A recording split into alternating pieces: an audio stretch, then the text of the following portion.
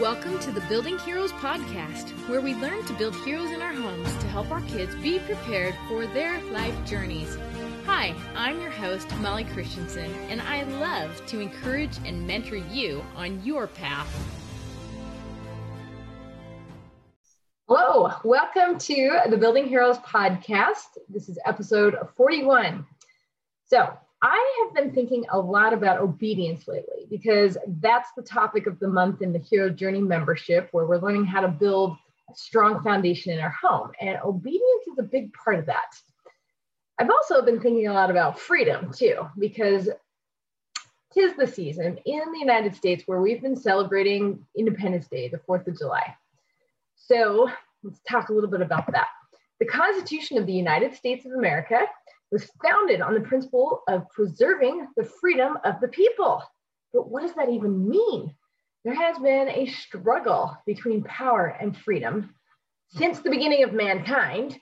You know, like how much freedom should be allowed? Should people have freedom? Can people be trusted to have freedom? How much power is okay? How much power will people take if given the chance? So the founding fathers had studied all different forms of government, as well as philosophy about human nature. And they felt that people had inalienable rights granted to them by God simply because they were human. That all men were created equal in the sight of God, or in other words, that God loves each human unconditionally. They wanted to create a form of government that would protect those rights, but also protect the ability of each person to make good choices. And they knew that if people were left with no structure or rules, that would be anarchy, because humans would just choose whatever was most comfortable and felt good to them, right? Whatever was most pleasing to them, right? Kind of selfish thing. People's rights to life, liberty, and the pursuit of happiness would not be protected. Now, on the flip side, if people were told everything to do and were highly regulated by the government, that would turn to a dictatorship, because someone would need to tell the people what to do. And then there would need to be someone with power over the rest of the people. And that's dangerous because we have this potential for power-hungry people to take over the rights of the people as well. And power corrupts. And eventually what would happen is the people would turn to rebellion, because humans do not like to be oppressed. So in order to find this balance to allow humans to choose while still preserving other people's rights to choose, the founding fathers created the system to have checks and balances so it could continually balance the people's individual interests and the good of everyone. So the thing that really makes the United States Constitution really unique is that the founding fathers put great trust in the people, because they knew that in order for the system to succeed, that people must make good moral choices. When the people start making selfish and immoral choices, the system breaks down, because that does often infringe on other people's rights, and freedom is lost too, because the government starts to overstep its bounds, and people's individual freedom gets lost too, as they make choices that lead away from personal freedom. So have you ever read the book Man's Search for Meaning by Viktor Frankl? That is a powerful book. It's an incredible story about Viktor Frankl's experience during the Holocaust in the war camp, and he survived some serious atrocities. And he had, really, when we look back now, I don't even think we can fathom how few physical freedoms he even had and still be alive. And yet he was able to survive in a way many others could not, because he understood that he could still have one freedom. He still had the freedom to choose what thoughts he was thinking. Now, today, of course, we don't really think of that as freedom. And Viktor Frankl, he was certainly not what we would call free. You know, he was totally at the mercy of the Nazis. Today, people cry freedom in a way to say that they just want to do whatever they feel like, okay? Now, true freedom comes from being able to make the choices that lead us on our paths to become who we have the potential to become. And that's what the founders meant when they said we had the rights to life, liberty, and the pursuit of happiness. They wanted to protect our ability to choose those things. Viktor Frankl said that human freedom is not a freedom from something, but a freedom to. It's the freedom to make good choices and to become. A lot of people think that freedom means to be free from rules and do whatever they feel like. Now, if everybody was free to do whatever they wanted to without this solid foundation, with a code or laws or something, that is not freedom, right? It's really just like a bunch of toddlers throwing a fit to get their way. And then I was thinking about this too. It's like too many people just want to pursue the pleasures of self because it feels good. But what we forget is that every choice has a consequence. And if the pleasures of self is constantly chosen, we lose freedom, either through addiction or some other means. And what Viktor Frankl showed us is that life can be meaningful and fulfilling despite the harshest circumstances, because it's in those times that we learn how to choose. And he also warned that if we use our freedom to choose hedonistic pleasures, that's the pleasures of self, right? It's only those things that serve ourselves in our own country. Our own comfort, it distracts us from making progress to live a meaningful life. Okay, that's the other problem with only choosing pleasures of self. Okay, so true freedom means that we get to choose to do what is good and right. So, in a sense, we do actually choose to do whatever we want, but we can't choose the consequences of the choices once that choice is made. So as we choose to make the good choices that lead to more freedom, then we become more free. Or we can make choices that lead to more bondage, and then we become less free. Kind of simple, right? But it's a hard thing to wrap our heads around when we have this battle between the things that we want to do that feel good in the moment versus doing the things that feel good in our hearts that we know is right, because we all have consciences. And in fact, the ability to choose really is a huge part of our journey. And it's really all about the choices we keep on making. So one thing I was thinking about is really interesting because, all through history, different people have creation stories of how the earth got here, right? And in the Christian and Jewish creation story, it's really interesting that the first thing that God is said to have done is separate light from darkness. So why is that the first thing he did? Of course, I can't really say for sure, but I had this thought. Light and darkness are opposites. And you need to have opposites in order to make a choice. So what if the light and the darkness were separated? First thing, because the ability to choose is the most important thing that we have here on earth. Now, we can let other people decide for us. We can do what everybody else is doing. We can blame other people or our circumstances, or we can choose to learn how to control our thoughts, feelings, and actions by making the choice about what we're going to think, feel, and act on, or at least how long the thoughts and feelings stay.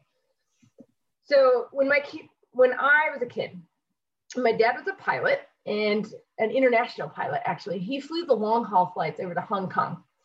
And he would often go to the markets there and purchase interesting things.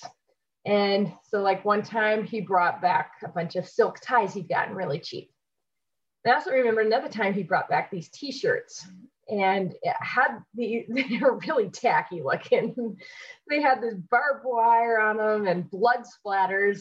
And these were the words that were printed on it. It said, "Freedom, it not come easy, it have to fight for."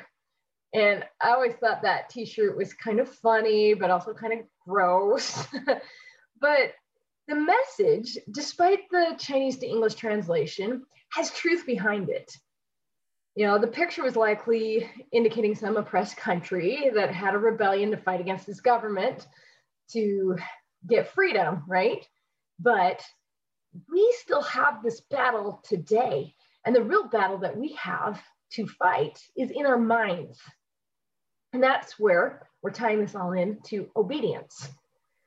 Now, I saw this meme the other day and it said, I don't want obedient children. I want children who understand and do the right thing because they want to. Well, I kind of agree with that because I get what the person is trying to say, but obedience actually means that you understand and do the right thing because you want to. That's really what it's all about. I mean, I do want kids who choose to do the right thing because they know it's the right thing to do, but I definitely want obedient children. I want them to choose to do the right thing, even when they don't really want to. Because if you're only choosing to do the right thing when you want to, that's going to be really, really hard because you don't always want to, but you know it's right. You know, there's plenty of times when we don't want to do the right thing. And so obedience is really all about the idea that there is a right thing to follow.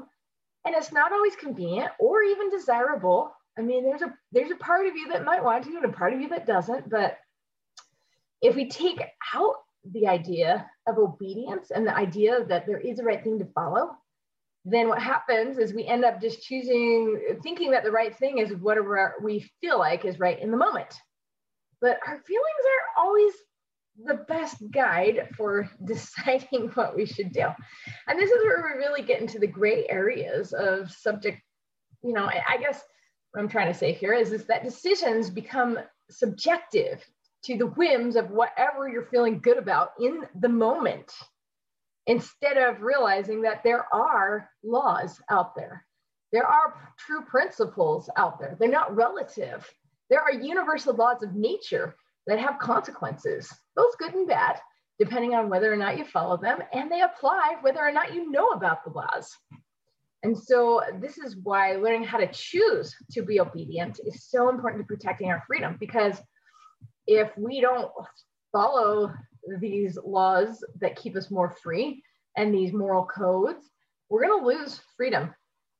So it's our duty and our responsibility as human beings to determine who and what laws we should follow and then choose to follow them, even when it's not convenient or desirable, as we go on our journey to become who we're meant to become. And who we're meant to become is good people who help others. Now, I'm not talking about blind obedience, but rather we're consciously choosing to seek for true principles, true laws, and then choosing to follow them. I'm talking about consciously choosing what we're thinking, feeling, and acting on. So as we go on this path to choose to obey the laws of the land, the natural laws or the laws of God, we'll gain more freedom. And that's because we're gaining more control over ourselves, because we can choose what is good. Someone once said that freedom is purchased with the price of discipline. And I've thought about that a lot because, there's been plenty of times in my life where I'm just like, oh, I am so undisciplined. But as I've learned how that this is really just a daily choice to discipline myself, I find that I am more free because I have more control over myself. And so I don't have to try and control everybody else. And that's how we protect everybody's life, liberty, and pursuit of happiness. Discipline is paid for with many everyday individual choices for good. And as we gain control over these thoughts, feelings, and actions that we have going on in our heads, we gain the ultimate freedom. So another great quote that I've heard too is by Peter Marshall. He said, "May we not think of freedom as the right to do as we please, but as the opportunity to do what is right." And that's exactly what the founding fathers of the United States of America wanted to preserve when they're talking about preserving the freedoms of the people. And that whole idea has spread to the whole world. So the beautiful thing is that most people in the world have this opportunity to do what is right. So choice, freedom, and obedience, these are some very powerful concepts that I hope you're just going to ponder on more too. And I really think that these concepts are some of the most powerful, important concepts that we can teach our own kids whether you homeschool or not. But think about that and think about how you are considering freedom and obedience in your life and what you're thinking about them too. That's going to be an interesting thought process for you as you start thinking about it a little bit more as well. So that's just some quick thoughts today on freedom and obedience. And I'd love to hear from you about what you think about that. Thanks so much for Thanks for listening to the Building Heroes podcast.